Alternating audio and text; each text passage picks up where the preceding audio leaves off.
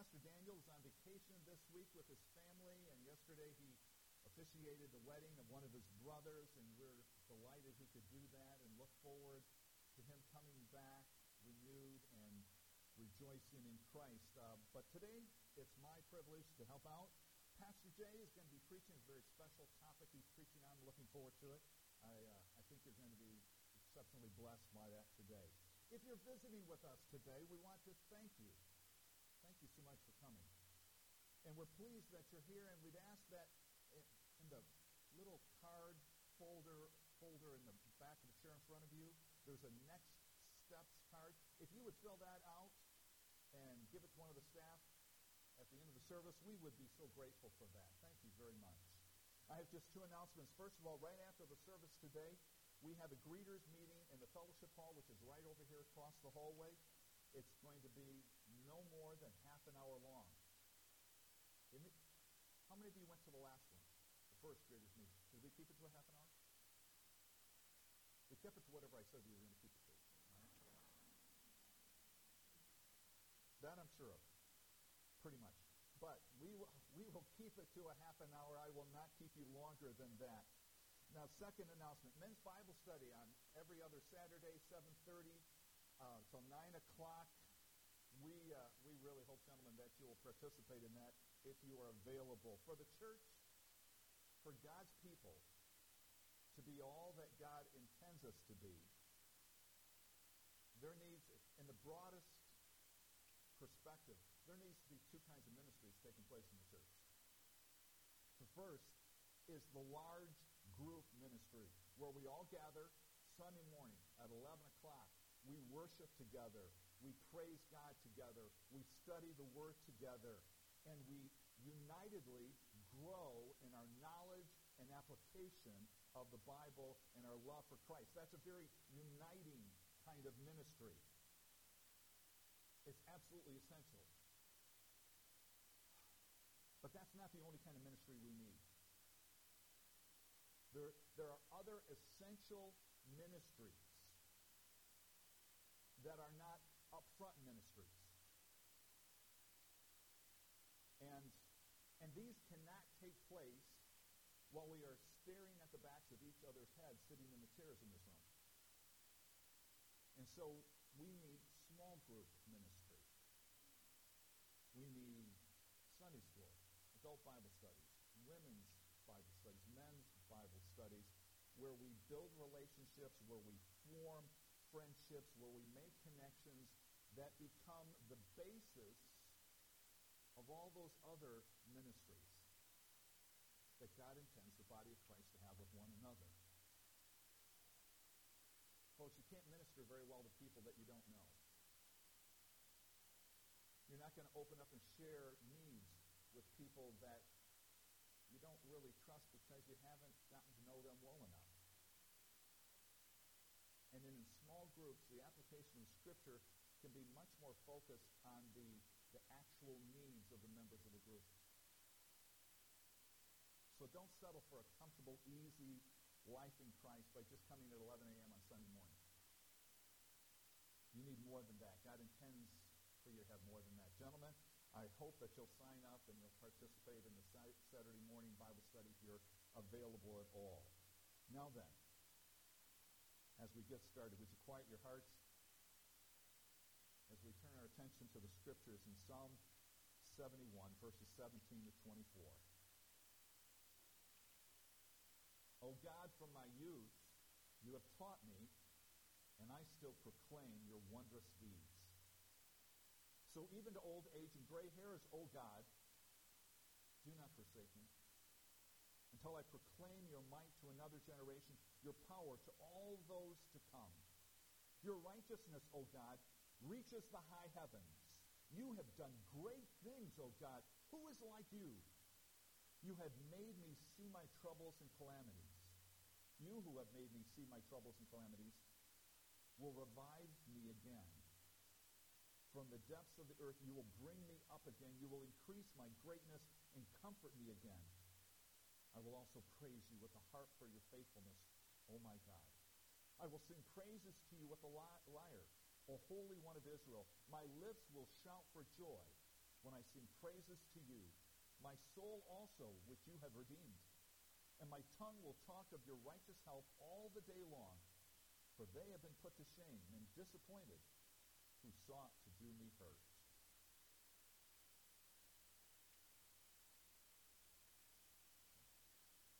Let's stand together.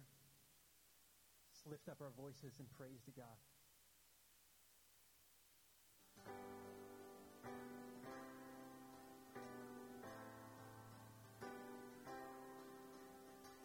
We'll be dismissed to junior church.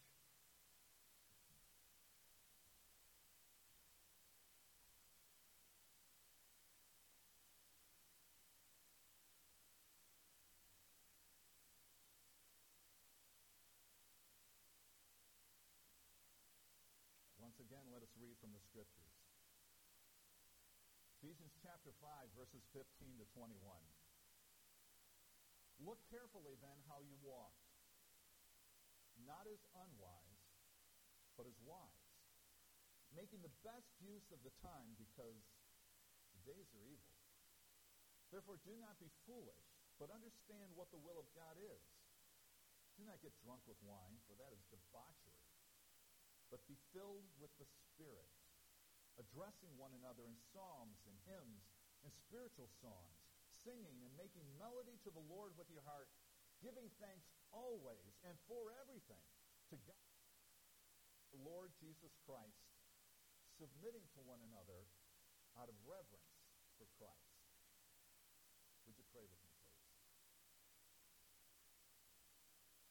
Father, Son, and Spirit, we've gathered to worship you today. While we are together, we ask that you might cause your name and your fame to increase.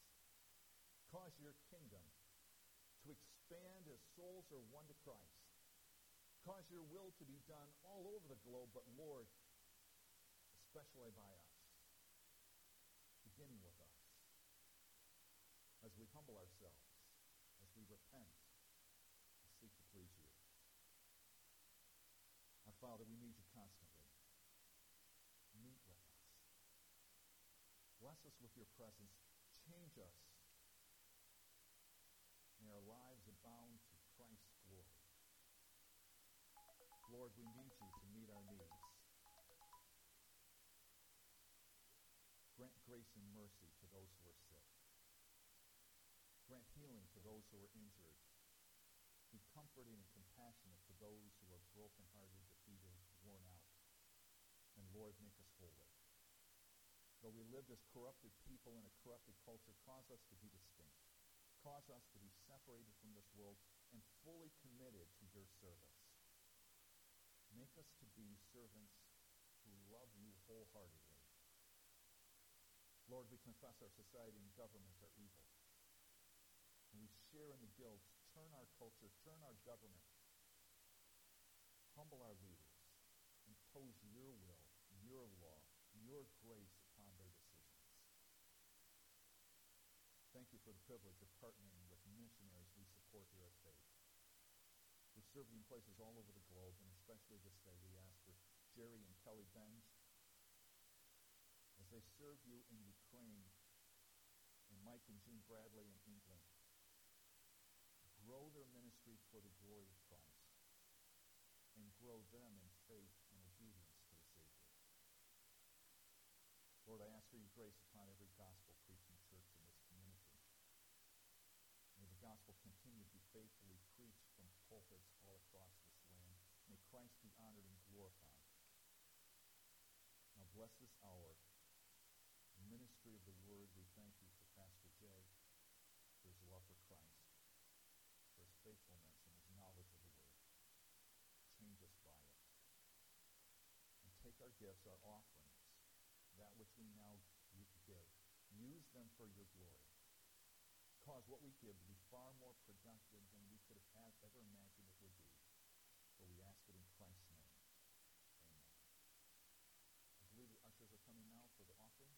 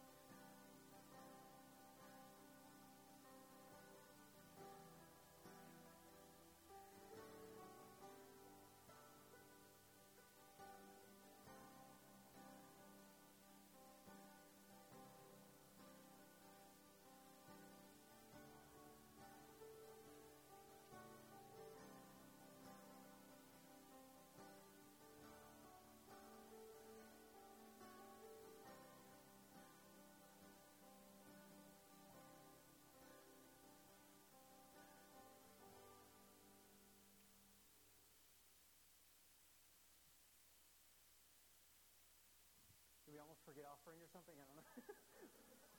That would be good. Offering always gets forgotten whenever I preach for some reason. It's usually my fault, though. Probably was this time. Well, let's take our Bibles together. We're going to be in a few different passages this morning throughout Scripture, but we're going to start in Psalm 47. So if you want to turn there, that's where we'll be to begin with. Saw on the bulletin. Our message this morning is titled Sing. And so that's what we're going to talk about today. And what God has called us to be as a church, to be a singing people to Him. As a culture, we seem to listen to more music today than we ever have in the past.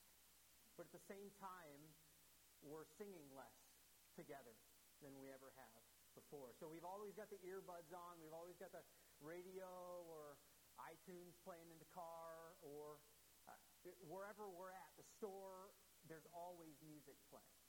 Almost always. We don't like silence. So we got music going constantly. We're listening to more music than we probably ever have before, but we're singing less than we ever have. A couple generations ago, it wasn't uncommon for people to get together on a Wednesday night or a Friday night just to get together and sing. We don't do that. That just sounds weird to us. You know, we get together for other things, but not just to sing. So some church leaders, wanting to make sure we don't make people in our culture feel awkward, have called for us to do away with music entirely in our church. It's not a lot. But some of them are. They're saying, well, people are comfortable with going to Starbucks or a coffee shop, and how weird would it be if just somebody walked in there with an acoustic guitar and started singing and asked everybody else to sing along? That would be a little bit strange in a coffee shop. But so you kind of understand. You want to be sensitive to the culture, but the problem is, when you're calling churches to stop using music, the problem is this. And opening up the Bible, and you see command after command and example after example of singing. In our church covenant, we commit ourselves to sustain our church's worship. And I want to focus on one aspect of that, and that is our singing as a congregation and what God calls us to do as a church, to be a singing people to Him. So this message is not a message about singing in general, singing Disney songs with your kids in the car, or singing along with that musical that you love, but singing songs of praise as the people of God together. And I'm not preaching this message because I think that we're not a singing church. We are, thankfully, by God's grace, a singing church. And I believe we've grown at that over the last 3 to 5 years. Since Pastor Daniel's time here, we've noticed growth in singing, and we've prayed for that. And we as a church have grown in singing. And we just pray for more. We praise God for that, and then we pray for more. We just want to go deeper into that subject this morning. So, usually on a Sunday morning, we preach through a passage of the Bible. This Sunday and through this series, probably we're going to be taking multiple passages together. In a message like this on singing, we need to look at what all of Scripture says, and we won't be able to cover it all. Don't worry, that'd be a very long message. But we're going to cover 3 questions about singing today, both primarily from the Psalms and the 2 passages in the New Testament that focus on singing, Colossians 3:16 and Ephesians 5:18 through 19. So we're going to ask 3 questions. If you're taking notes, it's in your bulletin there. The questions are, why should we sing? Secondly, what should we sing? And last of all, how should we sing? So first of all, why should we sing? Number 1, God commands it. Let's look at Psalm 47. Psalm 47 is a psalm, as you could briefly look through there, but it's a psalm that rejoices in the victorious rule of God over all the earth. Verse 2, God is described as the great king over all of the earth. That phrase, the great king, is a phrase that kings at that time would use for themselves to show their superiority over the kings of the surrounding nations. So I'm the great king, they're all lesser kings. And God says, no, I'm the great king over all of the earth. There is no one in comparison to me. There is no competition to my kingship and my rule. And we get to verses 6 and 7, and we see the command. Look at it. Sing praises to God. Sing praises. Sing praises to our King. Sing praises, for God is the King of all the earth. Sing praises with a song. What's the main idea there? Sing praises to God. It's repeated 5 times in 2 verses. God's people are commanded 5 times in that short amount of space to sing praises to God. You can't fail to get the point. And you sense the urgency there. And there's 50 such commands throughout Scripture for us to sing praises to God. So, imagine, if God came to you right now and spoke to you and told you, give $20 to the person on your left. I want you to give them $20. Take $20 out of your wallet and give them to the person on your left, for they need that $20. Give them $20 already. If God came to you and said that to you, would you get the point? Right? God wants me to give them $20. So for God to command anything once is sufficient reason for us to follow that command. But 5 times in a short amount of space, you really sense the urgency of what God wants us to think about singing, and that He wants us to be a singing people. And to refuse to sing is disobedience.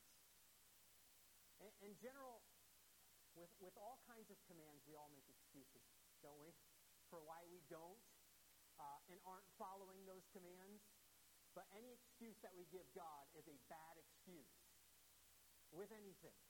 Our common excuses that we give God are, I'm afraid of what will happen if I do. Not just with singing, but just life in general and commands in general. God will still love me if I don't. It'll be awkward. It'll cost me too much.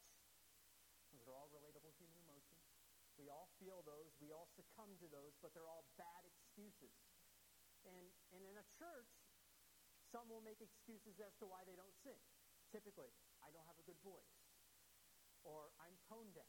And probably the people around you will agree with that. Maybe I get more out of the message. I'm just not a musical person. And all of that may be true for you. But how many escape hatches does God give us for His command? No. He gives us no escape hatches for His commands. So how are you going to respond to God's 50-plus commands to sing? And the 400 examples of that in Scripture. I hope and pray that you'll obey. If you're not a singing person, pray that you will be a singing person. And I encourage you to this. Thank God we are a singing church, but maybe some of you don't sing at the moment. But if God commands you to do something, it's for your good. What does James 1:25 tell us? It is doers of God's law who are blessed in their doing. Do you want to experience God's blessing? Do you want to experience the joy that God has for you? Then you will be blessed in your doing. If you sing praise to God, you will be blessed in your doing.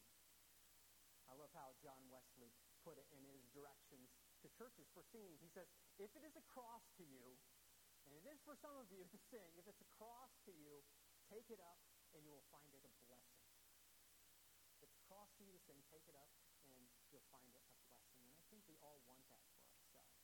And God offers you that blessing if you'll obey Him in this area. You may not feel like you really have the skill for it. And not all of us are equally gifted musically, but if you're not musically skilled, if you don't like your voice, and therefore don't like to sing, just trust God and sing. And God will delight in that. So let me give you kind of an illustration of that. Our daughter is 8 months old. She really wants to walk, like really bad. She's always reaching out to her fingers to grab onto them so she could walk. But when she walks, there's not a whole lot of skill there. It kind of looks like this. It's even worse than that. And she's fumbling all over the place, but she's got this huge smile on her face, and she's loving it. She's absolutely loving it. And we're loving it too, seeing that she loves doing this. We're delighting in that. Think of your singing like that. It may sound like that looks, but God delights in it. He says, make a joyful noise to the Lord. Not make a beautiful noise to the Lord, but make a joyful noise to the Lord. And God delights in that. And so that should make us want to sing because our Father delights when his children sing. So God commands it. So it's for our good. It's for his glory. And secondly, God deserves it. God is worthy of our songs of praise. We as human beings, we praise what we find praiseworthy. Many times in the Psalms, immediately after the command to sing, we are given the reason to sing. Look again at Psalm 47, verse 7. It says, after the commands to sing, for God is the King of all the earth. Let me give you a few other examples. Psalm 95, 1 through 3. Oh, come, let us sing to the Lord. Let us make a joyful noise to the rock of our salvation. Let us come into his presence with thanksgiving. Let us make a joyful noise to him with songs of praise. For the Lord is a great God, a great King above all gods. In Psalm 98:1, oh, sing to the Lord a new song, for he has done marvelous things. And you see this over and over throughout the Psalms. And all of the Psalms give us characteristics and aspects about God that shows us that he is deserving, infinitely deserving, and worthy of our praise. It's like the hymn Come Now Fount says, streams of mercy, never ceasing, call for songs of loudest praise. It's God's mercies, it's God's greatness, his glory, his grace, his goodness to us. All of that deserves and demands and makes God worthy of our songs of praise. God reveals his greatness. We respond with praise. That is the pattern that we see throughout Scripture. God reveals his greatness. We respond with songs of praise. After Israel is delivered from Egypt, what does Moses immediately do? He sits down and he writes a song. And then he teaches that song to all of the people of Israel, and they start singing that song of praise. They just can't help singing because of God's great act of redemption and salvation. In Judges 5, we see the same thing. God gives Israel victory over battle, and Deborah and Barak sing a song of praise to God. We've seen 1 Samuel, haven't we, as we've been studying through 1 Samuel. Pastor Daniel has been preaching.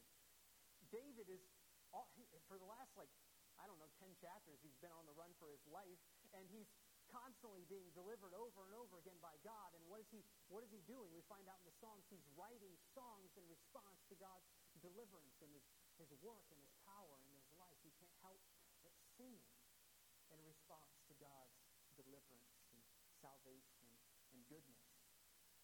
In Revelation 5, what do we find? We find the saints and the angels in heaven singing, worthy is the Lamb who was slain. The Lamb was slain for our salvation, for our redemption.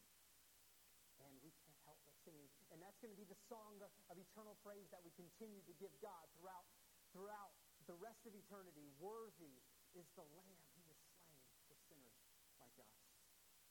God reveals, we respond with singing. And he's infinitely worthy of all the songs that we could sing. Third reason that we need to sing is because you need it. I need it. Colossians 3:16 shows us the great spiritual value of singing for our life together as a church. Listen to what Paul writes to the Colossian believers. He says, let the word of Christ dwell in you richly, teaching and admonishing one another in all wisdom, singing psalms and hymns and spiritual songs with thankfulness in your hearts to God. There's a great need in this that this verse addresses, and that's the need for the word of Christ to dwell in us richly. We need to ask a few questions about this passage. What is that word of Christ? What is that referring to? Well, maybe it refers to God's word in general, or to the words of Jesus in particular. It doesn't seem to be the case. There's other language that Paul could have used for that, but Colossians 1:5 really gives us a better understanding of what the word of Christ means. Back in chapter 1, verse 5, Paul speaks of the word of truth, the gospel. And then in chapters 1 and 2, he's explaining that gospel, that word of truth, that message about Christ.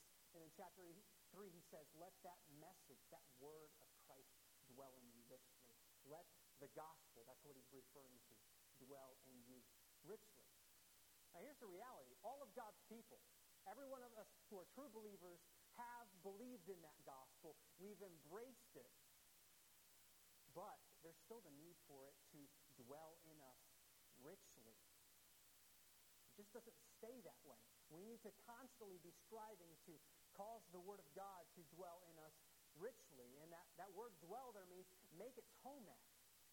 The gospel to make its home, its residence in our hearts in a deep way, a rich way. You know, isn't it striking in the New Testament how often Paul, for instance, preaches the gospel to Christians? We think the gospel is for non-Christians so that they could get saved. No, it is for that, but the gospel is for Christians. Not so that we could get saved over and over again, but because we constantly need that message to get deep into our hearts, because that is the way by which God sanctifies us and purifies us and empowers us to live life in obedience to Him and living out His mission for us on this world as a church. We all suffer from what Paul Tripp calls gospel amnesia. Gospel amnesia. We all forget the gospel. There is probably not more than 5 minutes at a time that I'm living in light of the gospel, and then I've forgotten it, and then I'm acting as if I don't even believe the gospel by the way that I'm living. We're content a lot of times with a superficial, surface-level understanding of the gospel. The result of that is that our Christian growth is stunted. It's severely limited. And when the gospel stays at a surface level in our minds and in our hearts, we will remain baby Christians. The way for us to mature in Christ is to get the word of Christ, the gospel, deep into our hearts, and that is where we find growth and maturity in Christ. And Paul says the way that you do that, the way you get the gospel deep in your heart, is through teaching and admonishing one another in all wisdom, which happens Sunday mornings in the sermons, it happens in Sunday school, it happens in your personal and family devotions, it happens in your discipleship relationships. Paul says specifically here, it happens when you sing. That's how you get the gospel deep in your heart, is when you sing. Songs are meant by God to help us to more fully embrace the truths of the gospel that we all have trouble believing. You ever come to church on Sunday and all is not well with your soul? You feel exhausted because of the constant problems you're facing at work. That test that you needed to pass in order to pass that class, you failed. The report from the doctor that you heard is not what you wanted to hear, and it sapped you of all strength. And now you're fearful of what the future holds. Maybe you come to church and you just can't get victory over that sin. And you keep asking yourself, what is wrong with me? Am I even a Christian? A lot of us come to church and all is not well with our soul. I've been there on Sunday morning, even leading worship. I've been there on Sunday morning. But God uses those songs to change my faith, to help me to believe those truths that I'm really having trouble believing at the moment. When we sing a song at our church like, "It is well with my soul," you may not believe that or be able to say that from your heart at the beginning of that song, as I've been there in the past. But man, by verse 2 or verse 3, after reflecting on the sovereignty of God and His gospel, that all of my sins have been dealt with on the cross and all of my life is in His hands, you finally say, you know what?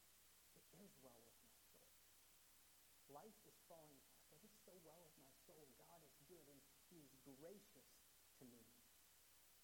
We need that gospel deeply in our hearts, and God uses songs to help us believe what we're having trouble believing at that moment. So do you want the gospel to have an ever-deepening, transforming effect on your life? I want that for me. I need it badly. So we need to sing. We need to sing songs of the life and the death and the resurrection of Christ. We need songs about the endless grace of God for saved people who never seem to be able to stop sinning. And we need songs that call us to lives of holiness and sacrifice in response to the gospel.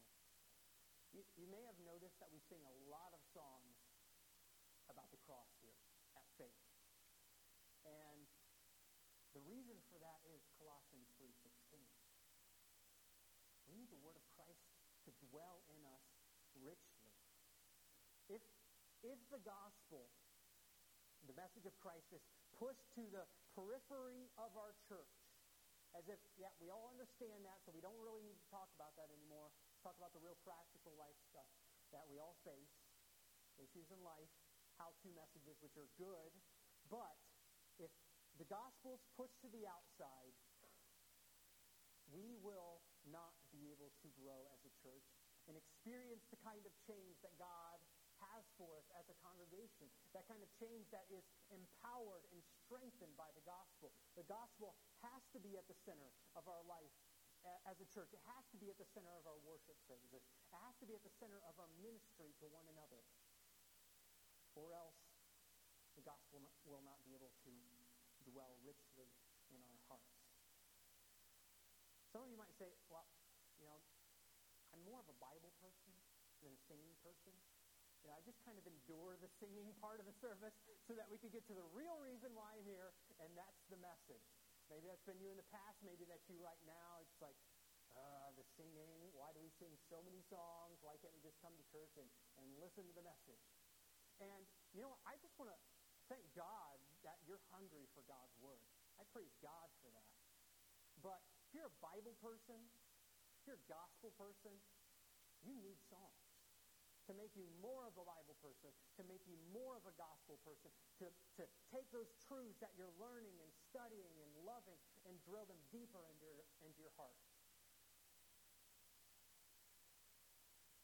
So we sing because God commands it, God deserves it, and we need it. That's the first point. Okay. All right. That's, as you know with my preaching, the first point is always the longest point. Don't be afraid. Fear not. Fear not. All right. What should we think? All right, this is, just to warn you, this is where it gets really practical and really controversial. Okay, so I may step on some toes here. I'm not afraid of that. I don't do it intentionally, but God does give us direction in what we should sing as a church. And there's lots of fighting in churches, sadly, over what we sing. And let's pray that we would be a church that doesn't fight over what we sing, but we just sing. We love to sing praise to our God. There's some churches that have split over the issue of music. Some would say we should only sing songs written at least 200 years ago. Others would say we only need to sing songs that have been written in the last 2 years. And that's it. Whatever's like the worship hits right now. What's hot? What's really resonating with people. We just need to sing those songs. And that, we deal with all of these worship wars in the church, which is a really weird thing to say. That these petty squabbles over musical style is a worship war. I love what Harold Best says. He says, the only real worship war is between Jesus and Satan. That's the real worship war over people's allegiance to Christ or Satan. All of these squabbles that we have over style are really nothing in comparison to the real worship war. That doesn't mean, though, that we just sing whatever we want. God does model for us in Scripture the kinds of songs that we sing, and I know of no other book to really set the focus and give us a broad and expansive view of what kinds of songs we should be singing than the book of Psalms, which was the songbook of ancient Israel. And so Psalms are not what we're limited to as a church, but they really show us what kinds of songs we should be singing as a church. And you'll see, if you're following along in your notes there, we need to sing songs that are rich in theology and rich in expression, because that's modeled for us in Scripture and in the book of Psalms. First, we need to sing songs that are rich in theology. Martin Luther, I love Martin Luther, he said that the book of Psalms could be described as a little Bible, in which everything contained in the entire Bible is found beautifully and briefly comprehended there. It's a mini Bible. So all of the major themes and doctrines that you find in Scripture, you find within the Psalms. All of the rich theology that you find in Scripture, you find in these songs of Israel. And they're rich in theology. You have psalms that celebrate, as we saw in Psalm 47, that God is the great King over all of the earth. You have psalms that teach God's holiness, His wrath, His power, His salvation, His steadfast love. They teach us man's depravity and the need for our atonement that only God can provide. They teach us the doctrine of the Christian life in all of its joys and sorrows. They teach us of God's special electing love for His people Israel, but also of His future plan to bring His gospel and to bring the nations to be included in His people. And they bear witness of Christ, the coming Messiah. The Psalms have beautiful, breathtaking, expansive, rich theology for us. Let me just give you one example. Psalm 139, one of my favorite psalms that has such beautiful, rich, mind-blowing theology. And we need this.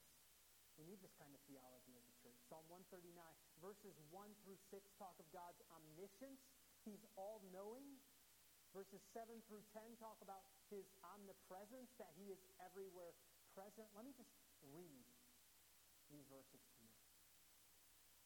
O Lord, You've searched me and known me. You know when I sit down and when I rise up. You discern my thoughts from afar. You search out my path and my lying down and are acquainted with all my ways. Even before a word is on my tongue, behold, O Lord, You know it altogether. You hem me in behind and before. You lay Your hand upon me. Such knowledge is too wonderful for me. It is high. I cannot attain it. Verses 7 through 10, His omnipresence. Where shall I go from Your spirit? Or where shall I flee from Your presence? If I ascend to heaven, You are there.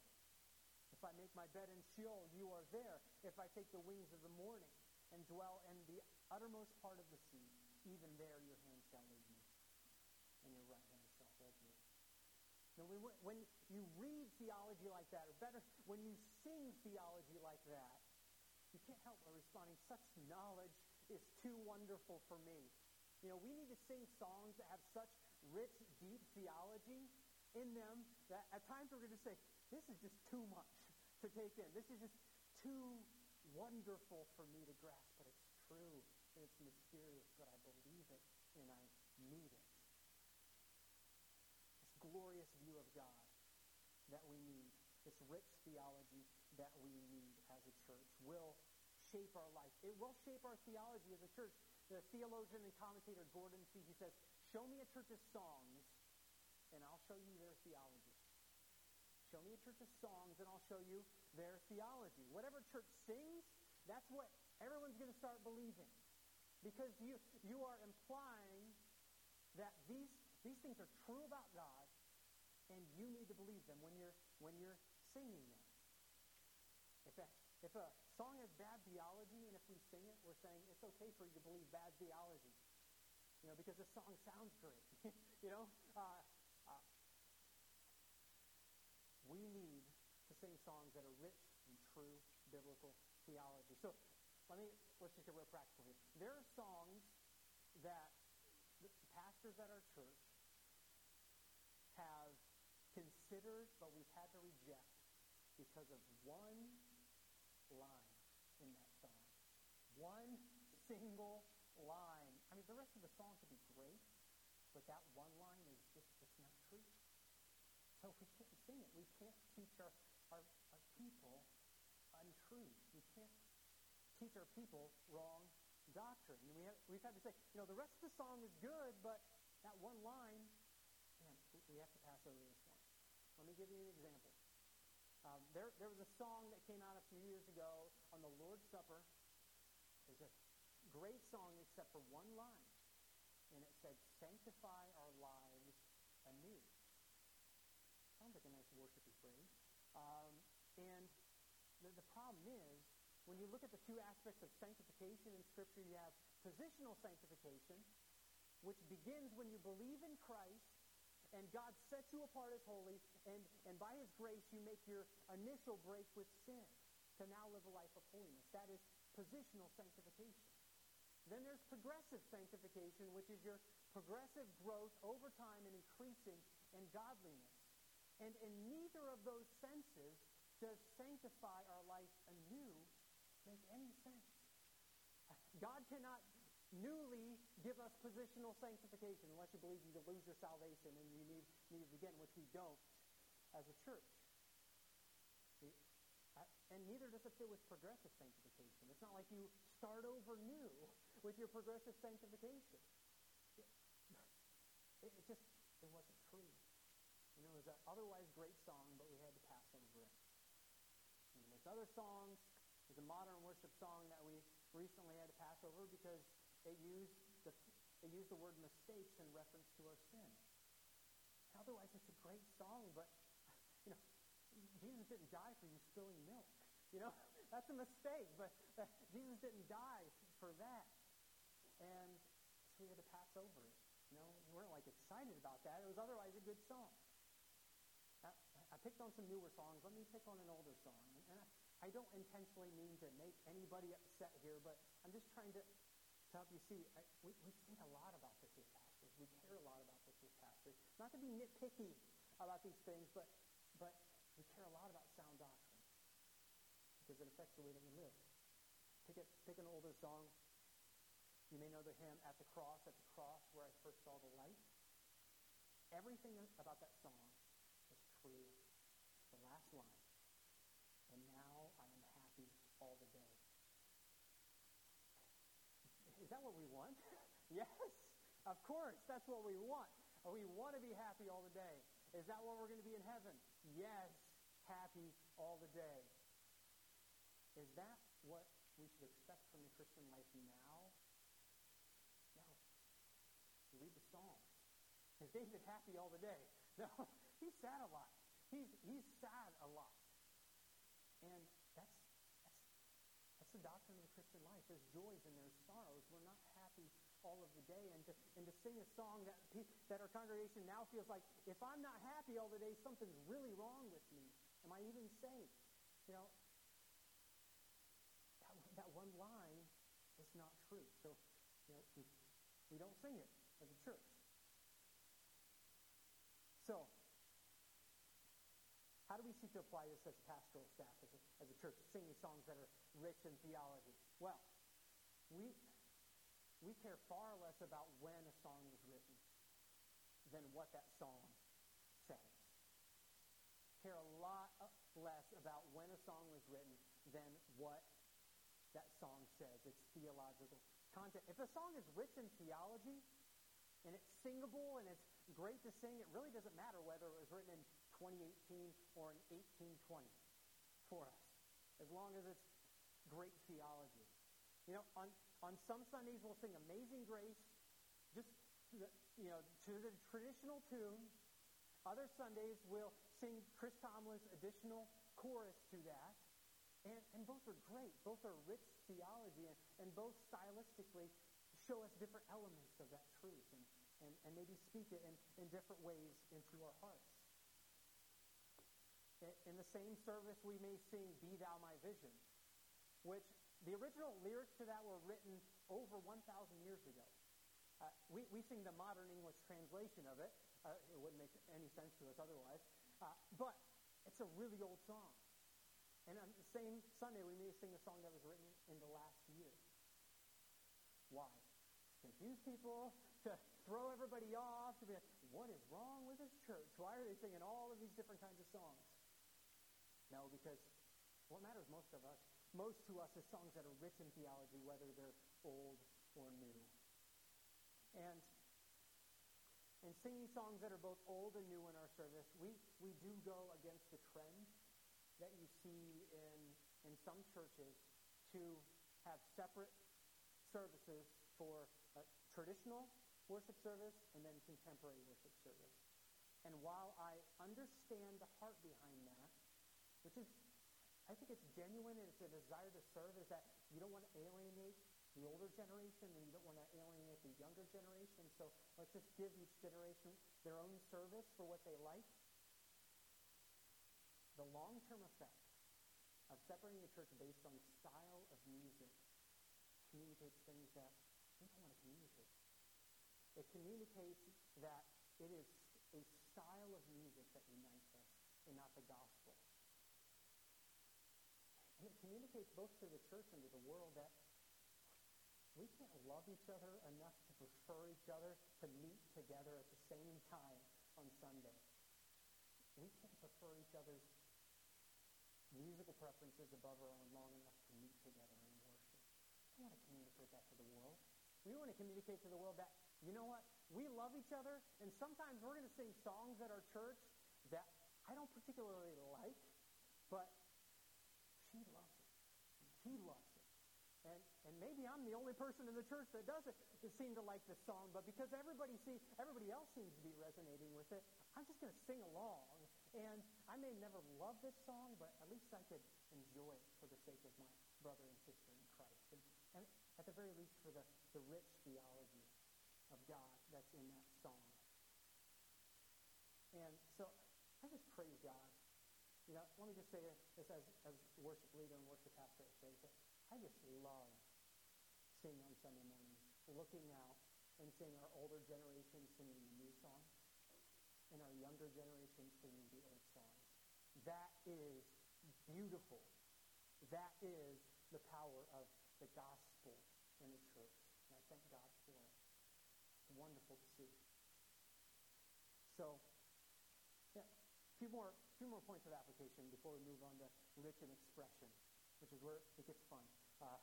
It gets real fun there, too. There are songs on Christian radio that are hits, but we don't sing them at our church. A couple reasons. First, it may be a great song theologically, but it's just really hard to sing. It would be really hard to sing for a congregation. It may not have even been written for that. It was more written for the radio. And so they may be true and definitely listen to those songs, but it probably wouldn't work in a congregational setting. Second reason why we may not sing a song that's a hit on the radio is because it's just not true. You know, it's just not theologically true. How many views a song has on YouTube does not determine what songs we sing as a church. A song may have 52 million views, but if it's not true, if it has wrong doctrine in it, we're not going to sing it as a church. And we want to sing songs that are rich and true and theology. We do sing some songs here that are widely used within the church because they're true and they're great songs. But just because something is popular doesn't mean that we should sing it. And last point of application before we move on, I'm talking a lot about rich theology, but that doesn't necessarily mean just like super heady, confusing theology all of the time in the songs. In our song, Psalm 117 is a 2-verse song, and it's really simple. Praise the Lord, all nations. Extol him, all peoples. For great is his steadfast love toward us, and the faithfulness of the Lord endures forever. Praise the Lord. Great theology, really simple. There's room for that as a church. We need songs like that. You know the old song when you sung it at church or at camp growing up, God is so good. God is so good. God is so good. He's so good to me. It's repetitive, yeah. But we need that repeated. It's a beautiful song, and it's absolutely true. We need to sing songs like that are simple, that can take maybe one truth and dwell on that for a while, even to repeat that until it sinks deep into our hearts. Theology is not the enemy of worship. It's the fuel of worship that we need as a congregation. And our songs should be filled with rich theology, and our songs should be rich in expression. There are songs like Psalm 150. It's a song I loved growing up in my church, which is very much subdued in our worship, but in that psalm it talks about cymbals and dancing and loud noise and shouts. And I'm like, why don't we ever do this? We should be doing this, and we should. But on the other hand, there are psalms like Psalm 42, which express, why are you downcast, my soul? In deep sorrow to God. You have Psalm 53 that expresses our deep sorrow over sin. You have Psalm 119 that expresses our delight in God's word. And every other emotion that you could possibly imagine that you would go through in the Christian life is found in the Psalms. John Calvin called the Psalms an anatomy of the human soul, in which every possible emotion that we could go through are found here. And you learn how to express those emotions, both the heights of joy and the depths of sorrow, to God. We want to sing songs at faith that are full of joy and celebration, like Open Up the Heavens. That's kind of a driving, up-tempo, maybe make you want to move a little bit. That's not a bad thing. It should make you joyful. You should want to sing with joy to God. And that's a great song to sing with joy, because we're calling out to God. God, come and meet us in a powerful way in this service. We want to see your power and glory. We should be excited about that.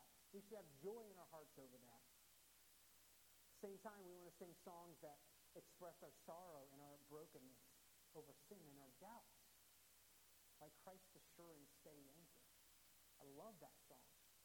I love that song because I need it. It's a song that's honest about our doubts. It's a song that is about our lost battles with temptation and our hopelessness at times, but that Christ is our sure and steady anchor in those times. I need that. And that song, side note, was actually written. There was an article that came out, what can depressed Christians sing in church? And that song was written in a response to that. So that's a song for depressed Christians, and we need songs like that in our church. We need the gospel that's there in our times when we're downcast. So we need all kinds of emotions to be expressed in our worship to God. And this is where a lot of the debate happens in churches. Typically, younger generations will look at the music of the older generations, and they'll say, there's no joy. And then the older generations may look at the music of the younger generation and say, there's no reverence. As if the two are pitted against each other. They're not. We need both. We need the joy. We need the reverence. Scripture calls us to both. We need songs expressing joy with loud music, singing and dancing. And that's just as pleasing to God as a song of quiet reverence before God in His holiness. We need both kinds of songs at our church. You may not feel joy on a particular Sunday. So singing an up-tempo song like Open Up the Heavens just really may not be resonating with you on that Sunday. But remember, Scripture calls us to rejoice with those who rejoice. The person beside you may have just gotten a raise at work, and they're just so excited to be here and worship God. Rejoice with those who rejoice.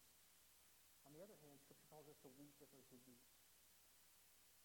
The person beside you may have just received some really tough news. Or they may be experiencing significant doubts and pain.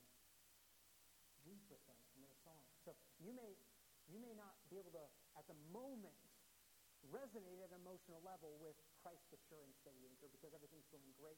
But for the sake of your brother or sister in Christ, sing along that song. And sing it in such a way that you're singing to them. Believe this. This is true. And last of all here, it's okay to express emotion in worship. It really is okay to express emotion and worship. And I know that's not what we do.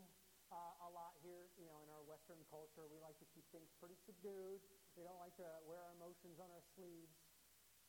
But, man, we find that modeled throughout Scripture. We find the clapping, we find the dancing, the shouting, the lifting your hands, the kneeling, and the bowing down. And I just want to say, do that in your worship.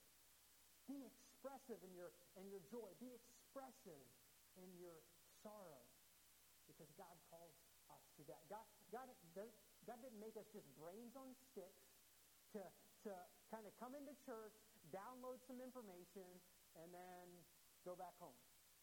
God made us human beings, body, mind, and soul. And God intends for us to feel things deeply and to express those things with our bodies in praise to God. In appropriate ways, obviously, but to express our praise to God in all forms of ways. We need to sing songs that are rich in emotion, rich in theology. Last of all, how should we sing? 3 ways that we're called to sing as a church. First of all, with an eye toward God. Ephesians 5:18-19 says, "Be filled with the Spirit, addressing one another in psalms and hymns and spiritual songs, singing and making melody to the Lord with your heart." Making melody to the Lord with your heart. When we're singing, God is our primary audience. All of our praises are being given to Him because He's worthy. We're not just singing. We're singing to God. I love, again, how John Wesley puts it. He says, "Above all, sing spiritually. Have an eye to God in every word you sing." You ever kind of clock out for a while and you're still singing, but you're thinking about other stuff? We need to be directing our attention to God every word that we're singing, thinking about it and directing our praise to God. Sing with an eye toward God and an eye, secondly, toward one another. Ephesians 5:19 says, addressing one another in psalms and hymns and spiritual songs. This goes hand in hand with Colossians 3:16, where we're told to teach and admonish each other with our songs. Remember, we're not just a bunch of individuals who come to church for a personal worship experience. We're one body in Christ. And we need others to sing truths that we're having trouble believing at the moment. We need to address each other as we sing. Sing toward one another. And last of all, we need to sing with an invitation to the world. Psalm 105:1 says, "Oh, give thanks to the Lord. Call upon His name. Make known His deeds among the peoples," the unbelieving peoples. So verse 2 then tells us how are we to make God's deeds known among the peoples. And he says, sing to Him. Sing praises to Him. Tell of all His wondrous works. It's in our singing that we tell the unbelieving world around us how great God is and how true and glorious His gospel is. You may say, I'm really not good at evangelism. I could do this.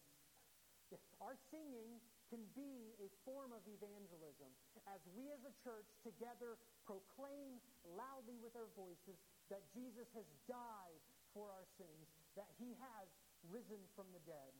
He has ascended into heaven, and all those who repent of sin and put their faith in Him will be forgiven and given the gift of eternal life forever with Him. We can sing that, and we need to sing that. So our songs can be a witness to the world of the truth and reality of the gospel. I heard a song of one worship leader. He told of a couple who started to come to their church. And the wife was a believer, the husband wasn't. And she noticed as he was leading worship, week by week, the husband would never sing. But after a few months, he noticed that he started to sing. Strange thing. He started to sing because week after week, hearing the gospel, hearing people sing the gospel, he finally started to believe the gospel himself. And he started to sing. And that may be you. Maybe you started coming to faith not believing. But now after hearing the gospel preached week after week, and hearing people sing the gospel in the songs, you're finally starting to believe. And I just want to say, it's all true. Christ is King. Christ has died. He has risen. He is our only Savior. believe in him. Week by week as a congregation, we can declare the truth of the gospel to those who are with us in our songs. So church just calls us to sing like we really believe it. Don't sing Amazing Grace expressionless. Sing Amazing Grace like it is amazing. Don't sing A Mighty Fortress is Our God as if God is a weak and boring God. No, he is a mighty fortress. Church, sing like you really believe it. Show the reality of Christ by the way that we sing to him. So faith, God calls us to be a singing church. He's worthy of it. We need it. The watching world needs it as well. And by grace, and by God's grace, as we grow in this as a church, let's never fall into the trap in believing that by our great singing, we gain access to God, gain access to the throne. It's not by our great singing or any other good or righteous deed that we gain access to God. It is only through the blood of Christ that we gain access to God. And that's what enables sinners like us to boldly sing praise to God. So he is worthy. Let's pray. Heavenly Father, we pray, we ask that you would show us your glory and your power, that you would, as you have and continue to do, make us evermore a singing people for your glory, for our good, for the gospel to dwell deeper in our hearts as a church, and for the sake of the world who desperately needs that gospel. We pray this in Jesus' name. Amen. Let's stand together. We're going to respond to this message in singing.